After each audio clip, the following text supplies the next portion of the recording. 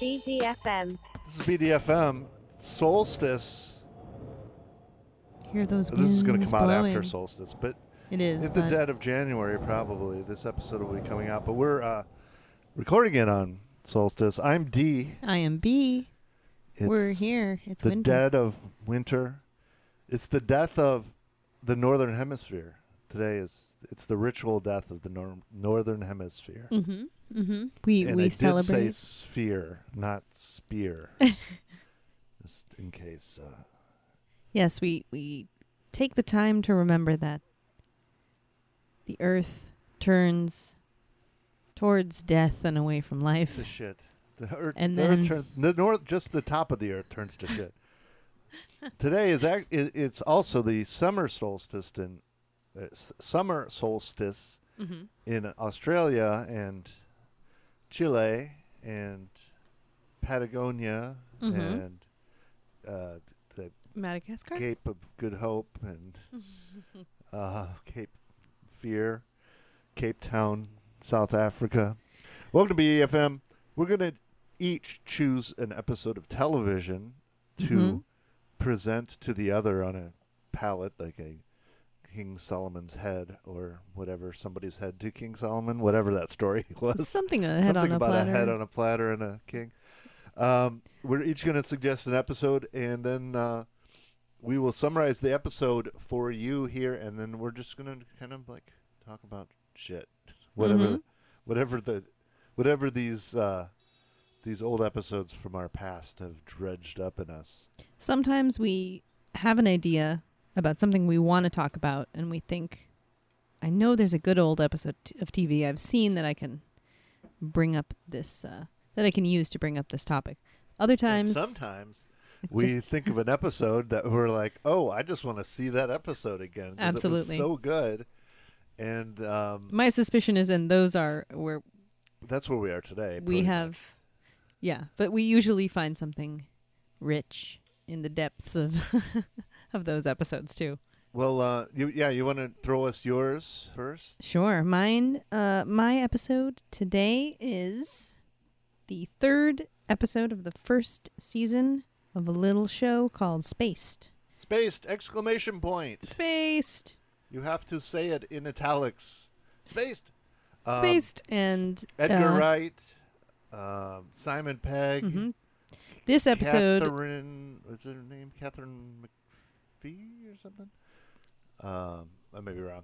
You're probably right. But I don't- Such a great show from BBC England. Mhm. Simon Pegg 90s. and Jessica Hines, who was then Jessica Stevenson. Jessica Stevenson, thank you. There's an Catherine Jessica. Hahn, somebody else.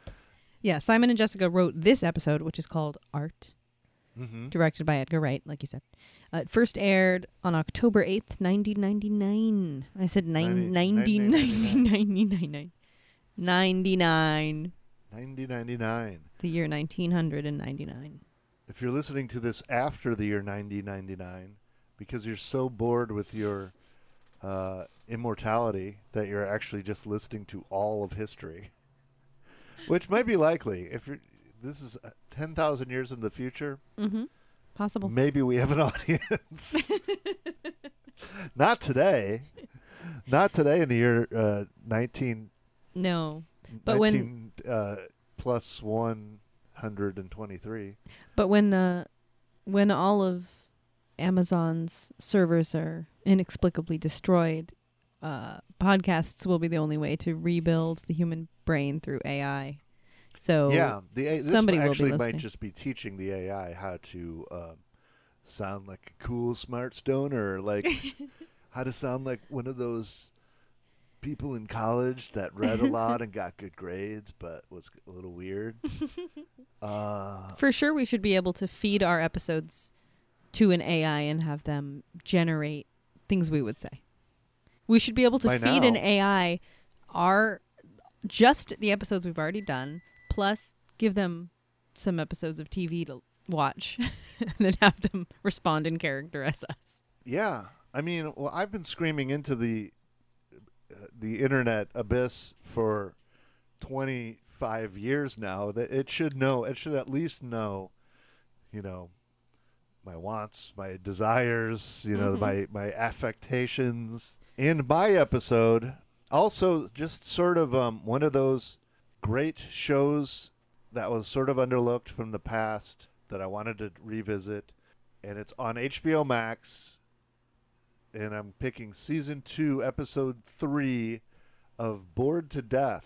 Has Ted Danson in one of his best roles. And that's saying a lot because he did Becker.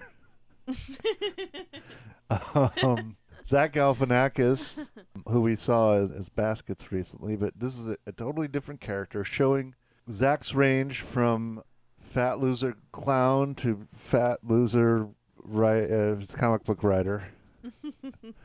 Sorry, not to body shame fat guys. I can say it because I'm a fat guy and a loser. I could call him a loser because I'm a loser. The Nice. episode is called "The Gowanus Canal Has Gonorrhea!" Exclamation point again. You have to say it. Gonorrhea. Do you remember that the Gowanus was tested for gonorrhea? That was a big thing. I've just looked up the Gowanus, which is a crick in New York.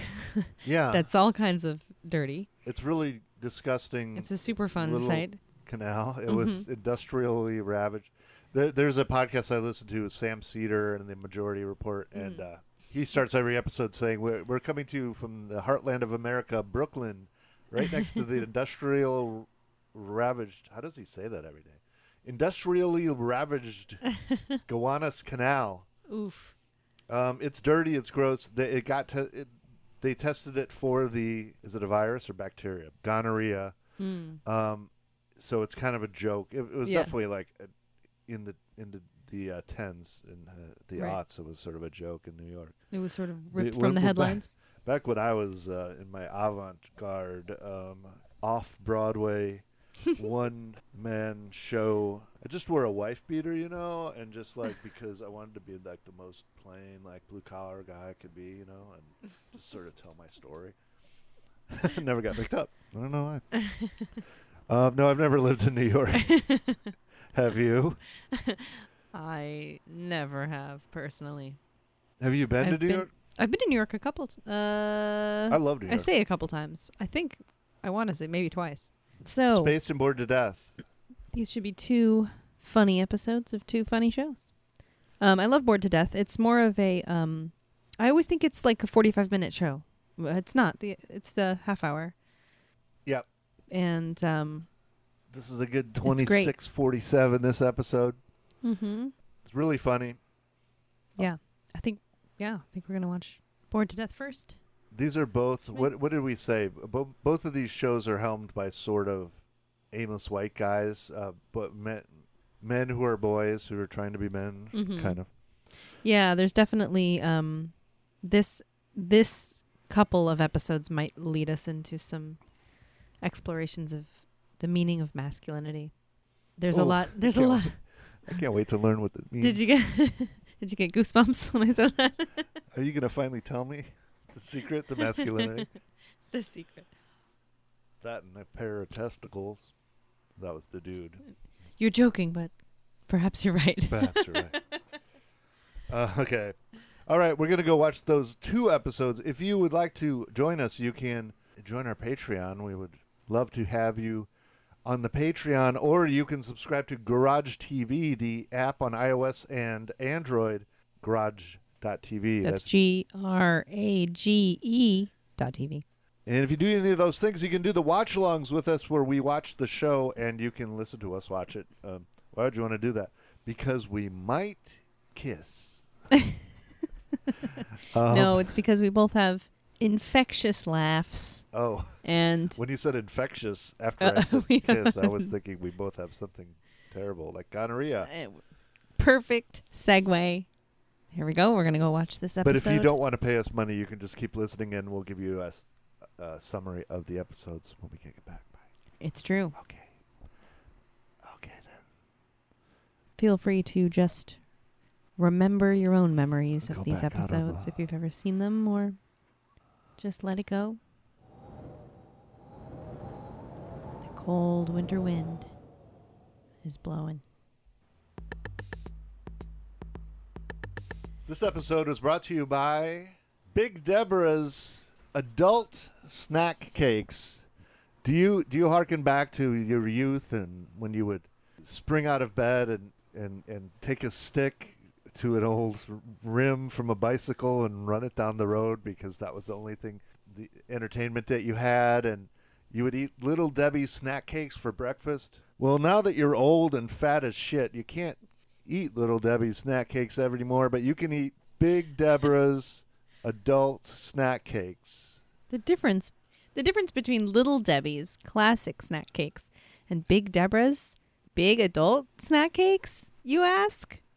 Well, it's no carbs, no artificial sweeteners, no amino acids, no salt, no vitamins, no minerals, no gluten, no dairy products, That's no right. nuts, no nut butters. That's right. With this no seeds.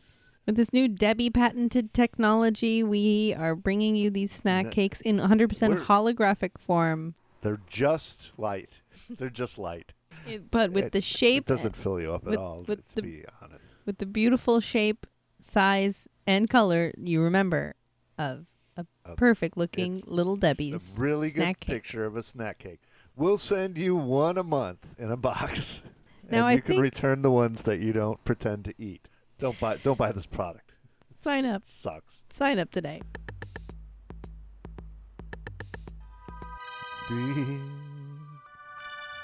D F.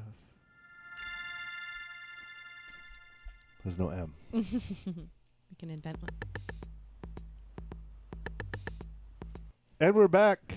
We're back. We watched Bored to Death and we watched Spaced. Spaced to Death. We were just spaced to death with Bored. Yeah. Spaced. Episode 1, Season 1, Episode 3 was your pick. So in case you don't remember this episode or you didn't go and watch it, this is the one where the gang goes out together to an art show. Basically, Tim and Daisy, who are living in an apartment pretending to be a couple because they believe that their landlady that they have to be a couple in order to rent. Them to be a couple, which was just a misunderstanding. But you don't learn that until season 2, I think. It's true. The ad in the paper said they were supposed to be a couple to get this apartment, so they're trying to pretend to be a couple. And there's a weirdo artist who lives in the basement apartment. So this is a frenzy show, which it's 4 people that live in this house. Oh, I thought you meant this is a frenzy show. Frenzy. It's a frenzy show. This is a frenzy show, and what that means is that it's a Seinfeld /Friends /227 /Martin. Yeah, it's people show. in apartments walking into and out of each Friends in other's apartments, living single. So Tim and Daisy live together. Brian is the artist who lives in the basement. Marcia is the landlord. Twist wasn't in this episode, but she's really cute. She's like the best friend /enemy of Daisy. And then Nick Frost, who is sort of the Dwight Schrute kind of character. Yeah. So Brian, the artist, receives an invitation to the art opening of an ex of his, and an ex art partner as well as an ex lover. It's implied. It's implied. And Brian says, you probably won't want to hear, it's hard to listen to the story of a love affair between 2 straight men, one of whom is also the most divine woman on earth. So Vulva is the name of his ex-partner, and this person is some early non-binary representation, I would say. Maybe not intentionally. Yeah, 99. Well, like they're described. We knew trans people and non-binary people existed in 1999, but totally. They weren't on TV much. Yeah. So she is usually the pronoun that Vulva is referred to with. Real name Ian, he says. Real name Ian. And there's which you're not, I guess he dead names her right in the first act, but true. Although it's sort of vulva is kind of post sexual or something. Vulva is kind of pangender. They're just sort of There are interestingly, there are trans characters in both shows. both of these episodes that we picked today, and transphobic slurs are used in both episodes as well. So just as a warning, if you guys are going to... Yeah, because we're going to drop the T-bomb like crazy this hour. Sure. We hear the slur on both shows, but not intended as a slur in either show. No, meaning the characters... It's like characters who are friendly use the term in a friendly way with the people around them. So, well, actually, which I would was say much more common. I actually think it is used hurtfully in both contexts, but it's just that they have the characters who use it are saying it towards another person who then says, "No, you're wrong," and actually, here's why this person is fine or whatever. Like in one case, this guy is making fun of his friend for being attracted to trans women. Obviously, he's talking about how his sexuality is, like he's he's dismissive. He says, it's a tranny, and he says, Brian says, oh no, so much more than that. Yeah. So, and in the other show, the guy's calling the other guy a chaser, etc. Okay. So I don't know, but anyway, I just think it's a little. Oh, Jim Norton. Okay, I thought you were talking about. We had a trans representative, a drag king in the Bored to Death episode, but also Jim Norton keeps saying that he is. He keeps implying that he's into trans women. Yes, which I believe Jim Norton in real life is. He's open about that? He's open about being into trans women. Interesting. Yes. Wow. Yeah. So, and there's a lot about. I mean, there's a lot about not only gender identity, but like what it means to be a man, like that type of gender.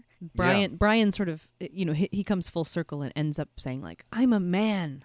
I'm not a monkey. Like I'm a man." And it's not. He's comparing himself to vulva, sort of like he's like down on himself for lacking the femininity that makes vulva like so interesting and dynamic. Yeah. But then he's like, he thinks he doesn't measure up artistically or just boldly in life as to vulva's representation. But and meanwhile, while all this is going on, Tim is playing video games. Is playing zombie video games all night long. He's been playing them all night because he took some cheap speed with his friend. Oh yeah.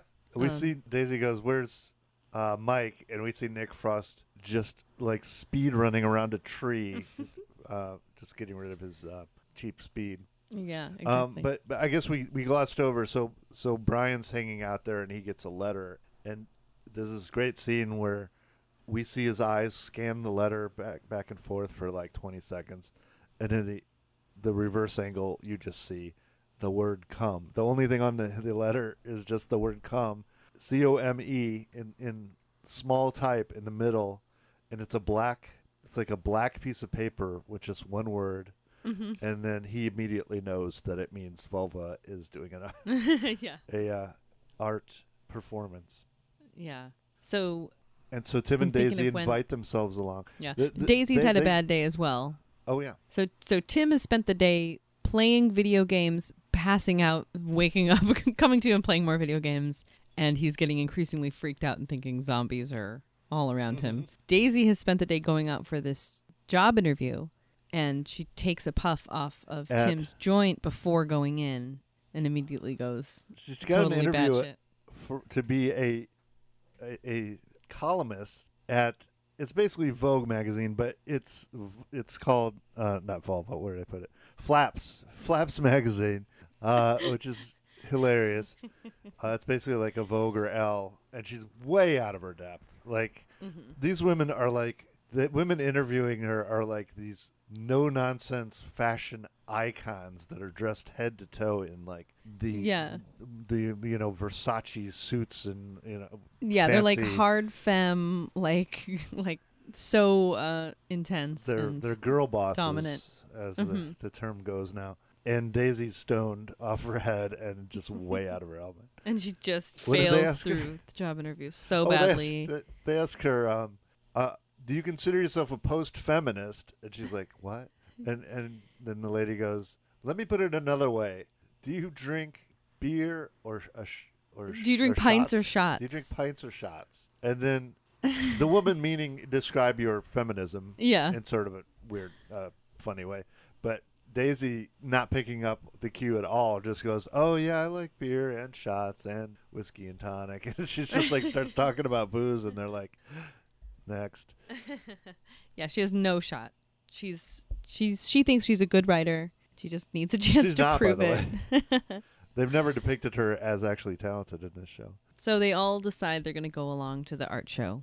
They invite themselves along because Daisy's like, Tim, do you want to go? And he's like, no fucking way. And then she goes, is there free booze? And Brian says yes. And then they're both got their coats on. Yeah, Tim appears. Like 1 second. He walks out of frame saying, I'm not going. He's bareheaded. And then as soon as there's free booze, he walks right back into frame with his hat on, his coat on, his gloves. He's like, I'm ready. And they go and they drink copious free wine. Yes, they go to this art opening, and well, it's not an art. It's a performance. It's the opening night of a. Yeah. It's basically an avant-garde clown performance, I would say. It's very much like something you would see on Baskets, actually, when he befriends the French avant-gardists. But it's also much like some outre art or whatever you call it that I would go to in college. They would have these events on campus that were basically, people doing weird clown, and then they would get credit in the drama department for it. Yeah, it's the performance is very clownish. There's a lot of makeup and costumes, and it's sort of circusy. There's 2 actors in it. But Vulva is also wearing like a World War I German helmet or something, sort of like a military and her helmet. Co-performer is wearing these thick glasses, like a watchmaker. Yeah, and her co-performer is this weird guy that Daisy chats up afterwards after the performance, and he's so rude, and she thinks he's so brilliant, but he's just on stage. He's just going like, they're kind of yelling one-liners back and forth. Not even one-liners, just words. We're meant to pick up that these performers are just pretentious shitbags, and they're mean. They're not nice to anyone, and they consider themselves above everyone. But all the characters on the show kind of look up to them. Yeah, it's true. As like, they're so cool. Yeah, Brian is riveted by the performance. He's enraptured. He thinks it's great. And even Daisy, Daisy's just trying. She's trying to. Yeah, she's just thinking about what happened. Job. And Tim's just thinking about killing zombies while I was watching the show. Yes. Yeah, he gets so intense about remembering killing zombies that he's on the verge of hallucinating. When Brian finally has the encounter with Vulva that he's been thinking about, he was practicing in the mirror. I love this scene earlier, and I always remember it because of the "What's for pudding" line. But yeah, there's a sort of expectations versus reality scene. It's like a lot like the scene in 500 Days of Summer where he imagines how he's going to go to her party and he's going to be like the last one at the party, and they're going to get back together, and he's just going to be like really charming all night. Oh yeah. And instead he goes to the party, and it already sucks. No one talks to him. Yeah. Sorry. It's that thing. It doesn't matter. Yeah, it's so they don't tell the audience. As soon as the thing's over, we see Brian just suave and cocky and just smooth walk up to Vulva and be like, "Hey, how's it going?" And Vulva's like, "Oh, it's great to see you." And they have this conversation where Brian's being all witty and talking about how he's doing this transformative multimedia art, and then Vulva's like, "Wow, that sounds great." And then Brian's like, "You should see what's for pudding." And they laugh. Oh, he says, she goes, "Sounds delicious." That sounds delicious. And Brian goes, "You should see what's for pudding." That's the perfect version. And then we rewind and we see how it really goes. And it is the same wording, but delivered so differently. So the first one, Vulva goes, "Brian, you came." And then the second one, she goes, "Brian, you came." She's like, "Oh, you ended up coming." And then she's like, are you still painting? Like, and then he's just like a multimedia. He's just stumbling. He says some of the words he was thinking of saying, but they're disconnected. He just ends by going, "Pudding." And Vulva's like, "It's pudding." "Oh, you're so eccentric, Brian." And just basically dismisses him. Yeah. It's almost a worse interaction than just pure coldness or just being like, I'm not talking to you, like, get out of here. Instead, she's like, "You must know that I've moved on. Like, this new stuff I'm doing with this guy is so much better and more the best stuff I've ever done. Like, I can't believe this shit I used to do with you." Yeah. It's so mean. Really mean. But then Tim, fully into his zombie fantasy and insomnia at this point, He punches Volva in the face. yeah, he just walks takes up, a swinging. clocks Volva. She goes down like a sack of bricks, and then Tim proceeds to gather up all of his friends and like herd them out of the party, screaming like, "We have to go!" As he's seeing all of these people, all of these extras dressed as zombies stumbling around the party, as Marsha's like, "Bye, I'll see you at home." He leaves Marsha. He's like, "Ah!" He he's doesn't really care screaming. about Marsha. Simon Pegg is really good at just screaming in fear. Just running away and screaming in fear. He's always so funny. Yeah. He's very emotionally vulnerable. He's very open He does actor. the same bit in Mission Impossible 5 coming out 2023. And then they get home. They get home and everyone's exhausted and Tim finally sleeps. He just passes out because he hasn't slept the whole episode until now. But now that he punched somebody and got a bunch of free booze. So as Tim is passed out and Daisy and Brian are talking, and Brian's like, It was beautiful. And she's like, yeah. And he's like, I could never do something like that. And she's like, oh, you probably could if you know. And he's like, no, like just a right cross to the face or something. And he's describing how he's like, talk about like expression, like what Tim did for me is just being like, instead of all the talk. He considers himself an artist that's so real and in the moment, but he realized that he was so in his head in that moment, and Tim was the one that was being more real. Yeah, and the being drunk and tired and punching someone at a party is not. Yes, should be. It's not necessarily heroic. Real life, but yeah, it was funny. Yeah. So then, Brian says, "What truer expression is there but the purity of the clenched fist?" Which I don't know if I don't agree with that moral, but it was kind of a funny. That's great. Summary. Yeah. Then in the morning, Tim and Daisy are awake. She receives a letter from Flaps magazine, and she's about to open it. She's like, maybe they are going to hire me, and I'm just going to be the kooky one. And she has a whole fantasy really quick. She has a quick fantasy like about what it's going to be like, expectations versus reality. And she opens the letter. She freaks out. She goes like crazy. Well, it's pure, yeah. Yeah, but it's a rejection letter, of course. But we have to say that this is the bit where Amazon Prime was messing with the end of the episode, which you may find if you try to rewatch it. If you're listening, Ms. Amazon Prime, how about letting us watch the button on the show before starting the next episode? Because in this case, the button on the end is, well, Daisy freaks out and says, rabbits. And she's like freaking out before, but she can't when she's on the couch with Tim. Find a job, so she goes, oh, maybe I could do what we saw in the theater. So she does her own version of a clowning avant-garde show. Yeah. And it's so bad. Well, it's her, and she's ripping up her rejection letter, and she's quoting from it, and she's going, thank you for coming in. It was very useful. And she's like ripping it up, and she's going, rabbits. But what was so funny to me was you were like, it almost shows us like that the one we saw earlier actually was kind of better. And I was like, oh, I thought the joke was like she just offhandedly managed to do one that was actually a lot better. Like I thought hers was a lot more meaningful because like you could see how hers was derivative of the original one, which was already kind of bad. She was just doing what they were doing, which was yelling words, kind of aping them more than anything. That's true. I thought it made a little more sense, but yeah. Oh, I forgot. Volva ended their show like a real asshole. They bowed, and then people started clapping, and then she goes, I'm not finished. No, she goes, it's not finished. And everybody gets quiet, and then she goes, it's finished. It's a very Monty Python. Yeah, it's kind of Python. It's British. I feel happy. It's finished. Oh, man. And I love Marsha's accent in this. I don't know if she's Welsh or something, or if that's a London regional accent, but she just talks like this. Yeah, but she's got her she kind of doesn't. She's always got her mouth. Cigarette in her mouth. Yeah. Yeah. Great show. It was a great one.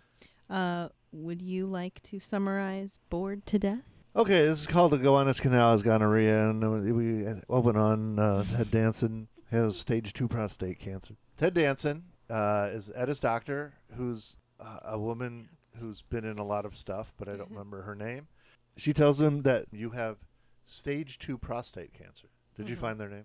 I am looking for Kenwood Jessica Hecht. Oh, Jessica Hecht. Okay. Or She was in the credits. Hecht. She was on The Boys.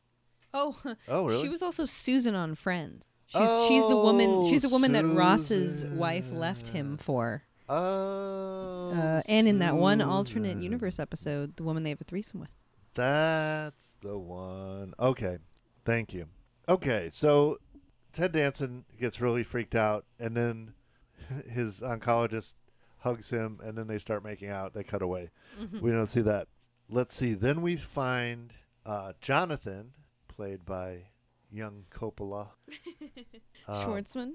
Jason Schwartzman. With his girlfriend Jenny Slate. And speaking of trans people, they're at a show in Brooklyn, the host being a drag king, and the drag king brings on this artist, an actual artist from New York called Julie Atlas Muse, who's topless and and has a giant balloon in her hand, like a human-sized balloon in her hand, like a 5.5 foot tall balloon. And then she proceeds to put herself in the balloon, and it's semi-transparent so you can see her, and she's sort of doing this wavy dance in the balloon and blowing kisses and stuff. Meanwhile, Jenny Slate reveals to Jonathan that she wants to break up. The reason is, in the previous episode, they decided to have a threesome with her ex. Jenny Slate's ex is Josh Gad, played by Josh Gad. He has a threesome with Jenny Slate and Josh Gad. And then now Jenny Slate's character she says, our polyamory experiment isn't working. I want to go back to monogamy. And he's like, oh, good. And she's like, oh, no, I didn't mean you. So she picks the other guy, who's her like longtime college boyfriend. So she goes back to him. She dumps him at this show. And then as Jonathan's leaving, he is confronted by comedian Jim Nort and another dude, and they kidnap him. They throw a bag over his head, and he yells, wait, you can't do this. This neighborhood's been gentrified for years. And the next thing you know, they are hanging him by his ankles upside down over the Gowanus Canal. They take the hood off, and he looks up, and he goes, and his phone falls out of his pocket into the canal, and he goes, is that the Gowanus? Don't drop me. The Gowanus has gonorrhea, which was a real story. So this episode is from 2010? Yes. Okay. It's from 2010. And it was in 2007 that gonorrhea was that found. it was reported that the canal has gonorrhea, but that it no longer had typhoid or virulent cholera. No longer. Just was it regular the Post? cholera. Are you reading the Post? This is an article from Curbed New York, 'Cause in synthesizing the show some they other said, news. oh, I saw that in the Post. I'm not seeing that, but yeah, ugh. So there's a lot of stuff from previous episodes. If you're going to watch Bored to Death, you should watch it from the beginning because it's kind of continuous. Each episode sort of picks up where the last one left off. Yeah, it's not like a monster of the week. It's not so much a procedural. It's not a procedural. It's very narrative. What's the opposite? It's a narrative.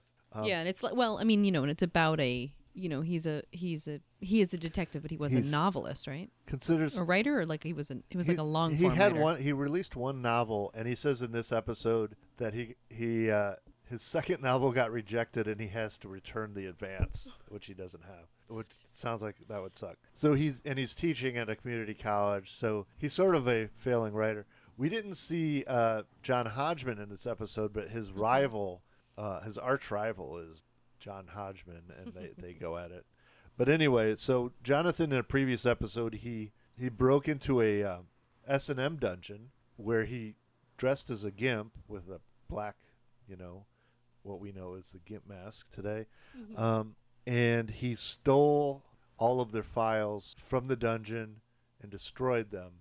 Now, these guys who kidnapped him this episode said that they wanted those files to blackmail people, and now they're pissed at him for stealing them. And they say, we want $20,000 to open a new dungeon in New Jersey, and we're going to kill you if you don't get it for us. So they ask him, do Do you have any rich? Do you have any rich friends? Do you have any rich friends? That's what they say. Yeah. So he calls up. He's Ted like, Danson, He's like, I only calls have up one. George. George is always getting him out of scrapes. He's like the Danny DeVito from It's Always Sunny of this show. George is always just like bailing them out. The fun of Bored to Death, the stakes are never high. Like it's always kind of life and death, like detective stories, but you never really feel like they're in mortal danger. Partially because George has money and comes to the rescue, and partially because everybody's sort of a cartoonish hipster take on a criminal. You know what I mean? Sure. Like even the kidnappers are familiar with like news stories and stuff like that. Yeah, and then the kidnappers end up being more vulnerable as the episode goes on. Yeah. So he has come up with 20 grand. He calls George. George is now almost prone on the floor after smoking 2 huge vaporizer bags of marijuana. Mm-hmm. And by the way, nobody has vaporizers anymore. I never see them at people's houses. They were kind of big, like... Yeah, like a big old-fashioned vaporizer. Years ago. 15 years ago. Yeah, I knew a household that had one, but... I knew a lot of people that had them. I think everybody's gone back to joints. Yeah, in L.A. so. Anyway. I don't know what y'all are doing in New York. Maybe so. But this one is called the Volcano. Remember the Volcano? You put a bag on it. Yes. Yeah, sure. It fills the bag, and you get this giant popcorn-sized bag of weed, and you suck it in, and it gets really high. So he's on 2 bags of weed. His phone rings. Jonathan says, hey, you have to come to 9th in Brooklyn. I think George probably lives in Manhattan. You have to come out to 9th Street in Brooklyn and the cement factory and give me $20,000 in cash. And George is so high, he's like, okay, I'll put it in the mail tomorrow. But anyway, he finally gets the message. So George, instead of paying the 20 grand, he swings it by and picks up their friend Zach Galifianakis, Ray, the cartoonist. Ray and George go to visit. What do they call him? George says, we have to go to Howard's to get outfitted. Howard is Patton Oswalt, the conspiracy theorist of the show. And so they go to Howard's, and he gives them rubber bullet gun and flash grenades, so like non-lethal weapons, and some helmets and stuff. And he tells them, he does some hilarious Patton Oswalt riffing on conspiracy theories. What was the theory you talked about? Anyway. Oh, Iran. Oh, we're doing operations in Iran, yeah. and Zach goes, you mean Iraq? And he goes, something along the lines of watch the real news, Park Slope. Ray and George go to the cement factory. They get high outside. They decide to go in 9 minutes early to have the element of surprise, and they immediately fuck up everything. I mean, they're playing guns, and George ends up firing a rubber bullet. It ricochets off a wall, breaks a window, and then hits Ray right in the forehead. So the rest of the show, he has a giant, like, target-shaped bruise right in his forehead, just an inch away from his eye. It's very dangerous. And then the kidnappers come outside, and then Ray yells, throw a flash grenade. So he throws a flash grenade. The same exact thing happens. It bounces off the wall, comes back, it lands 1 foot away from George's balls, and they just both dive for cover, and it flashbangs. And now, now they're all tied up. The kidnappers have all 3 of these boys of various ages tied up. They threaten them, we're going to kill you. So finally, Jonathan's like, okay, I have somebody I can call. So he calls his dad and his parents in New Jersey. All of them, all 5 of them, the 2 kidnappers and the 3 guys, rent a zip car and drive to New Jersey, go to Jonathan's parents' house. His dad hands him a bag with $2,000 in it, rather than what they wanted, which was $20,000. And he says, that's plenty. And the guy's like, flashes his gun, and he's like, what are you going to do? It's broad daylight. There's people everywhere. Yeah, there's like a school bus. To which Jim Morton goes, Jersey, it's too bright, and we can't kill people here. And so they ride off, and Jim Morton gives him the finger and goes, New Jersey sucks. So basically the bad guys are little boys too. This show's definitely about like Lost Boys. Yeah, they're very much, in some ways, the kidnappers are sort of playing they're kind of playing at cops and robbers. They're playing at kidnapping. They kind of all are, yeah. Yeah, and they're all, they're not really like, They're not really killers. they're not really vicious people. They're not really detectives. They're not really. Yeah. They're all just playing. Yeah. And how does it end? It ends with them having breakfast with Jonathan's mom, and then It ends with the three of them in Jonathan's childhood bedroom. Yeah. Talking. Speaking of being looking at little boys, they're like sitting together, stuff. and then talking they about look, comics. and then it closes, and you see. They walk past the He's like, poster of you Marty have Feldman. these old Avengers comics, and Yeah. Jonathan's like, do you want to borrow them? And Ray's like, nah. Yeah. Yeah, he's like, you have this specific arc of the Avengers. It's like, yeah. And it ends, and the camera lingers on a poster of Marty Feldman, the actor from Young Frankenstein. I guess to reveal that Jonathan always had hipster leanings, even when he was a child. He was into esoteric artists. Yeah. It was great. Great show. Good episode. I think, both of these have to do with boys trying to boys to men. Boys to men. That's the theme here. Yeah. And now we've come to the end of the road. Jonathan is in some ways, he's like a little boy who is trying really hard. He's a boyish young man who's trying really hard to fit in with older people. Like, well, the whole premise of the show is that he's sort of like trying to play an adult, like Sam Spade, kind of. He's trying to play this character of what he thinks a sort of masculine adult is, and never quite conforms to it. And all his friends, I'd venture that all of these main guys are, they're metrosexual. They're in touch with their feminine sides. They're very like touchy-feely with each other, and they talk about their feelings and emotions a lot. It's very much about feminized men trying to act like it's not, that like they're not, but kind of coming.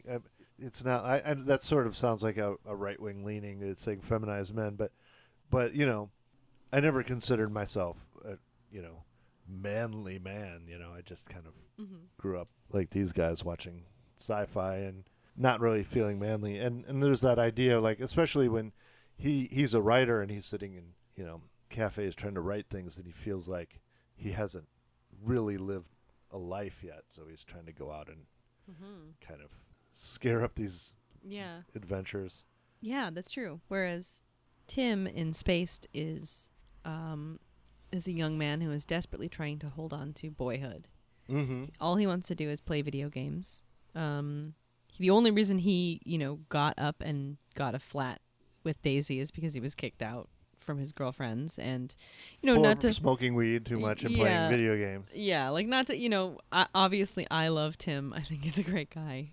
But it is hard to imagine like just how entitled he could have been in that relationship. Just how much housework and emotional labor was that woman having to do at all times. It might have been a lot. It's not always pretty being a slacker. I mean, both of these shows are about sort of the marijuana generation. It's Simon Pegg is, squarely in sort of Gen X, or I guess late Gen X, slackerdom in the 90s. And Jonathan's character in Bored to Death is sort of the millennial version of that 10 years later. It's sort of, yeah. And it's like a vital interest in arts and culture, but no discernible skill, no marketable office skills, or even like no drive to be in an office job, which I understand completely. Yeah. Very much like that myself as a marijuana smoking, self-employed man who is incapable of working in offices. Simon Pegg was born in... Oh, wait. I don't see when he was born. He's 52. Oh, so he lied down. In the show, he said he was born in 1973. Oh, yeah, he was born in 1970. Oh, he lied. He lied his age down by 3 years. Oh, good for you. That's how he got Mission Impossible. They thought he was under 50 when he's actually over 50. Yeah, he's almost my age. He's only a few years older than 20. And Jason Schwartzman is you his age? He's older than you. He's a little Well, older, between, yeah. He might be between us. He's 42, so he's between Exactly. us. Between our ages. He was born in 1980. You know what? It wasn't in this episode, but I thought this episode was going to be the Spaced. I thought the Space episode was the one where Brian is going to put on an art show. He was asked to display his art in a gallery, and he can't think of anything original, so he has an art space, and all it has in it is a telephone and a small table, but that's not the art. That's just there. That's just a telephone, and he's on a ladder and he's painting this wall red or something, and he loses balance and falls and hits his head. I think he gets dizzy from the paint. He falls and hits his head. He knocks over the phone. The phone starts ringing, or gives the the off the hook signal, and ding ding ding ding ding, whatever that sound is. Yeah. And he's passed out the entire art show, and everyone thinks it's the most amazing. Remember that? Everyone comes and sees him, and he's just passed out in a pool of paint with a phone off the hook, and everyone's like, "Oh, it's the deepest thing I've ever seen." Yeah, that's amazing. I mean, that's like a profound statement on death and art, and our intentions. Yeah, or a hilarious statement about how art can be full of itself and not mean anything. People can read meaning into art that's not there, which brings us to clowning. Yeah. Speaking of meaning that's not there. Yeah, I think when we see Vulva's art performance, it's very I think pretty meaningless. We're just yelling words. Stupid. Yeah. And they're not. They're not saying they're just yelling random words with no association. And, it's supposed to make fun of this idea. They're not. It's not like they're going love, death. They're not saying big concepts. They're just saying really random. Or are they? If you go back and look, they're actually. But like I said, there's a method to it where you can see that Vulva is doing it right, and you can see that it's produced. The lighting, Daisy is just doing it wrong. Somehow, you can see that Daisy's derivative of the other one, even though they both seem like nonsense. It's like that George O'Keeffe painting that I brought up last time. We were talking about art on this show. Two Blue Lines. It's in context. When I saw it as a kid, I was like, I could do that. Therefore, is she trying to get something over on us? Is she trying to trick us? But in another sense, she did it right, and I wouldn't have done it right. Sure. What she did, her Blue Lines painting is electric and amazing, and I've remembered it for 30 years. So it's actually a really good painting because it's stuck in my head. But part of the reason it's stuck in my head is because I didn't get it. But then part of me not getting it is what actually made it have longevity. Yeah. Sure. And there's always stuff about art. A painter will always tell you, oh, no, you don't understand. For her to even get that shade of the background, she spent 20 hours doing that or something. There's all this hidden stuff that we don't. I don't know enough about. I don't remember the artist, but there's a piece. It's the museum in San Francisco in the Japanese tea gardens, the Cronenberg tea gardens. The Cronenberg tea gardens. De Young. It's DEY. The De Young Museum. There was a piece. I went to the De Young, and it's got a lot of cool stuff in San Francisco. One of the pieces I saw, though, and everybody was just walking by and kind of not paying attention to it because it, like the Two Blue Lines thing, it looks like a ripoff. Okay, it was two giant canvases that were about, say, 10 feet high and 4 feet wide. Okay, so two rectangular canvases painted painted white. They were just white, and they were both outlined in blue with one thick blue line. So to look at it, the artist didn't do anything except paint a blue line around the outside of these canvases and hang them up. But then I sat down and I started to look at it. It started to draw, when I stared at it, it was almost like being on mushrooms. Like it was making my eyes like trip out, and it was making me see all kinds of like things that weren't there, like optical illusions, like other lines, like oh, cool, in and going in and out of the thing. And I was just looking at it and I was like, is this painting alive? What is it? And so it seems like, on one perspective, dumb idea, this artist is tricking us by putting up basically nothing on the wall and signing it. And on the other perspective is I sat down and I can't stop thinking about that painting because it just made my entire perception of reality start to it was almost like being on drugs. Yeah. Like we saw some paintings like that when we went to the museum. I think it was at the Broad. You and I were like looking at some, like it was very like lines in like triangle shapes and sort of things where it's just looking at it is and it actually is successfully giving you the illusion of like what it looks like to look at a pattern when you're on acid or something, feeling like, I'm looking more deeply into this and it's kind of moving. Oh yeah. Was that the artist that uses pieces of the Simpsons faces in these that was spectral cool. patterns? We saw that at the that was at La Luz de La Jesus, Luz de Jesus museum on here in LA near Waco, near next to Waco. Waco, within Waco, on Hollywood Boulevard. Yeah, that was cool too. Yeah, that was there's a really trippy artist who I can name check them. Oh, it's on my wall. Yeah. I have a postcard of this artist on my wall. It just says Wizard Skull. Wizard Skull. I suppose that's the artist.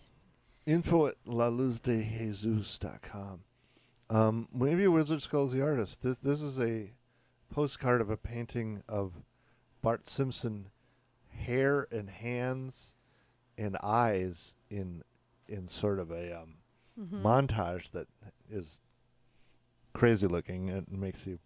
Oh yeah, Wizard Skull. Okay, so yeah, Wizard Skull is someone who does those kinds of like pop art mashups, and they're like Simpsons pieces of the Simpsons faces and stuff. He also is the one who did this Ronald McDonald with French fries. Oh, I've seen that sticker around town. I guess that's it's like a Chippendales Ronald McDonald. Yeah. Anyway, yes. So art that anyway, makes you trip so out. Sometimes art can do something visually, even though the eye of the beholder. On paper, it might not seem like much. Yeah. It can affect you even if you... It's almost like a placebo. You know, a placebo can work even if you know it's a placebo. Art can affect you even if you think that it's bad, but then suddenly 30 years later you're on a podcast still talking about it. So you're like, well, that fucking Blue Lines painting was one of the best things she's ever done to me because it's been stuck in my head. Sure. That's interesting. I looked up the poem that Jim Norton references in this Bored to Death episode. Yeah, what was it? Norton says that it was an Oscar Wilde quote. And it is associated with Oscar Wilde because it came up at Oscar Wilde's trial. Okay.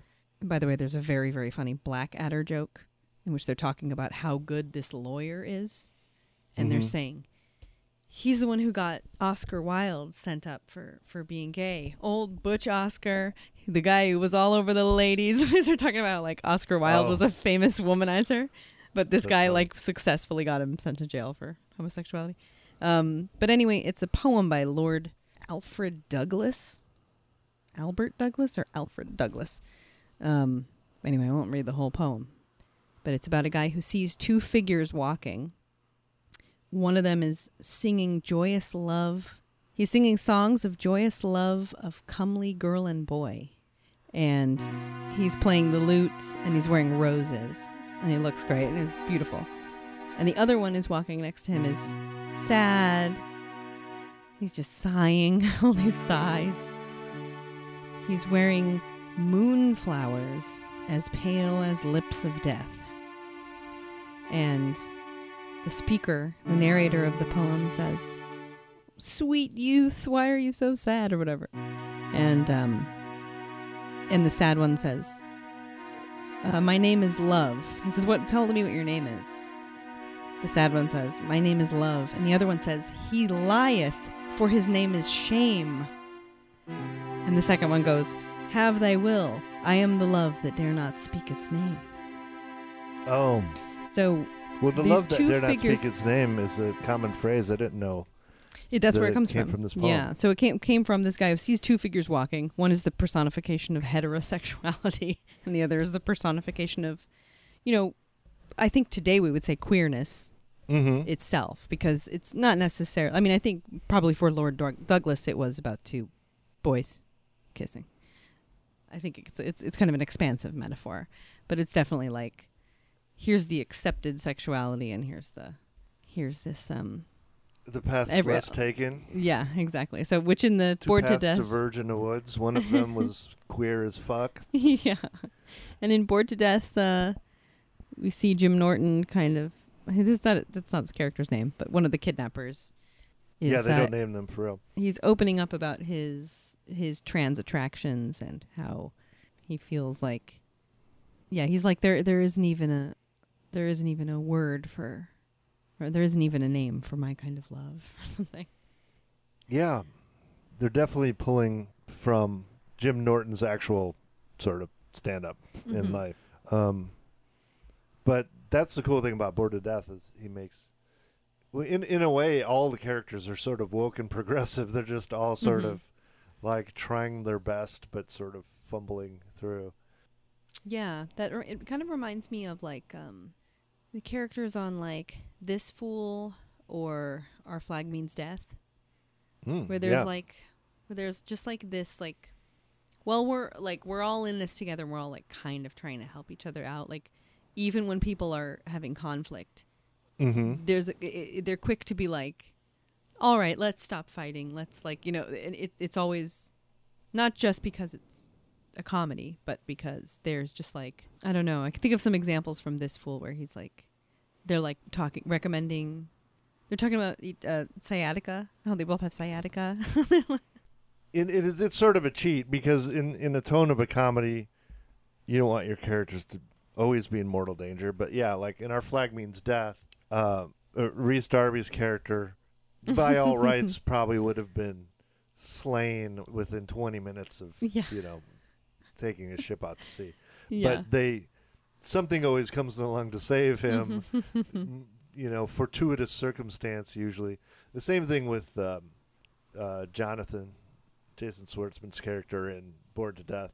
There's always sort of the Deus Ex Machina in these kind of shows, because there's some peril, but there's never real peril. Yeah. Which is a writing device. It takes you out of it somewhat, but it also makes you feel comforted that no one's actually going to shoot. But there are so many shows in the head.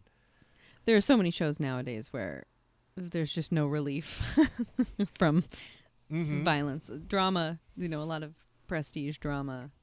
But you could even say like Rick and Morty, where people die all the time, including Rick and Morty and Summer and everyone, but they're immortal in the sense that now they just have there's infinite thems or clones, or there's clones on clones on clones, there's universes on universes. The emotional stakes don't come from that anymore. They don't come from that kind of like existential risk of like the whole universe is going to be destroyed. They haven't, that's not really where they go. There's a lot more like, there still are low level emotional stakes between characters, even though it's like which I think comes from to bring it to Spaced, like sci-fi, the genre is kind of like that too, because in Star Wars robots and stormtroopers are falling over left and right, but Han and Leia and Luke are just running through bullets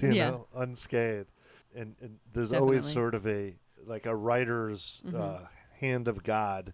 Plot armor. Protecting. Plot armor is the trope. But a hand of God like is the trope name. But it's like the writer, the writer's shining down their godly light on your main characters. Which is not a real life thing. It's a story thing, but Yeah, I was going to say Joss Whedon became well known for his commitment to the idea that anyone can die on his shows at any time. And although, yes, over the long run, like some characters who die immediately come back. There are some characters who make epic sacrifices, and then the next season is just like, oh, they just came back. That happens. That does happen a couple times. Not just Buffy herself, but he became known for, there's an episode in season 2 where he just brutally has a beloved character murdered in a very dramatic way. And it's a love interest of Giles, and it's done in just like now, like we as viewers now looking at the show can be like, yeah, someone was gonna die. He had to do something shocking and kill someone, and so like she was obviously like the most peripheral character. But in the 90s, it was like, what? They just killed her? What about that actress? Like she doesn't have a job now. It was like shocking. Like we thought sitcoms were just gonna go on forever. They would never age, and you still don't see that very much. Arrested Development joked about it, and they're like, one of these characters will die, and they show clips of all the mains, and then one random old lady. And then in the very next episode, in the opener, it's like, who died? The old lady. They just throw it away. Oh my god! What was the Simpsons joke? In one of this 38th episode spectacular or something, they say which beloved Simpsons characters have died in the last few years. Oh yeah, and then they go, if you said like Bleeding Gums Murphy and somebody else, you were wrong. They were never beloved. Good joke. Yeah, I think what have we learned today? We've learned a lot about the ways to be a man. Not to do speed and play video games all night. And if your friends don't like the gender that you like, just punch your friends. Wait. It's okay No, that's not what I meant. To be jealous of a vulva. You should only punch people metaphorically with your art and not your... I resolved it already. Why are you still singing? It was resolved. No. Good resolve again.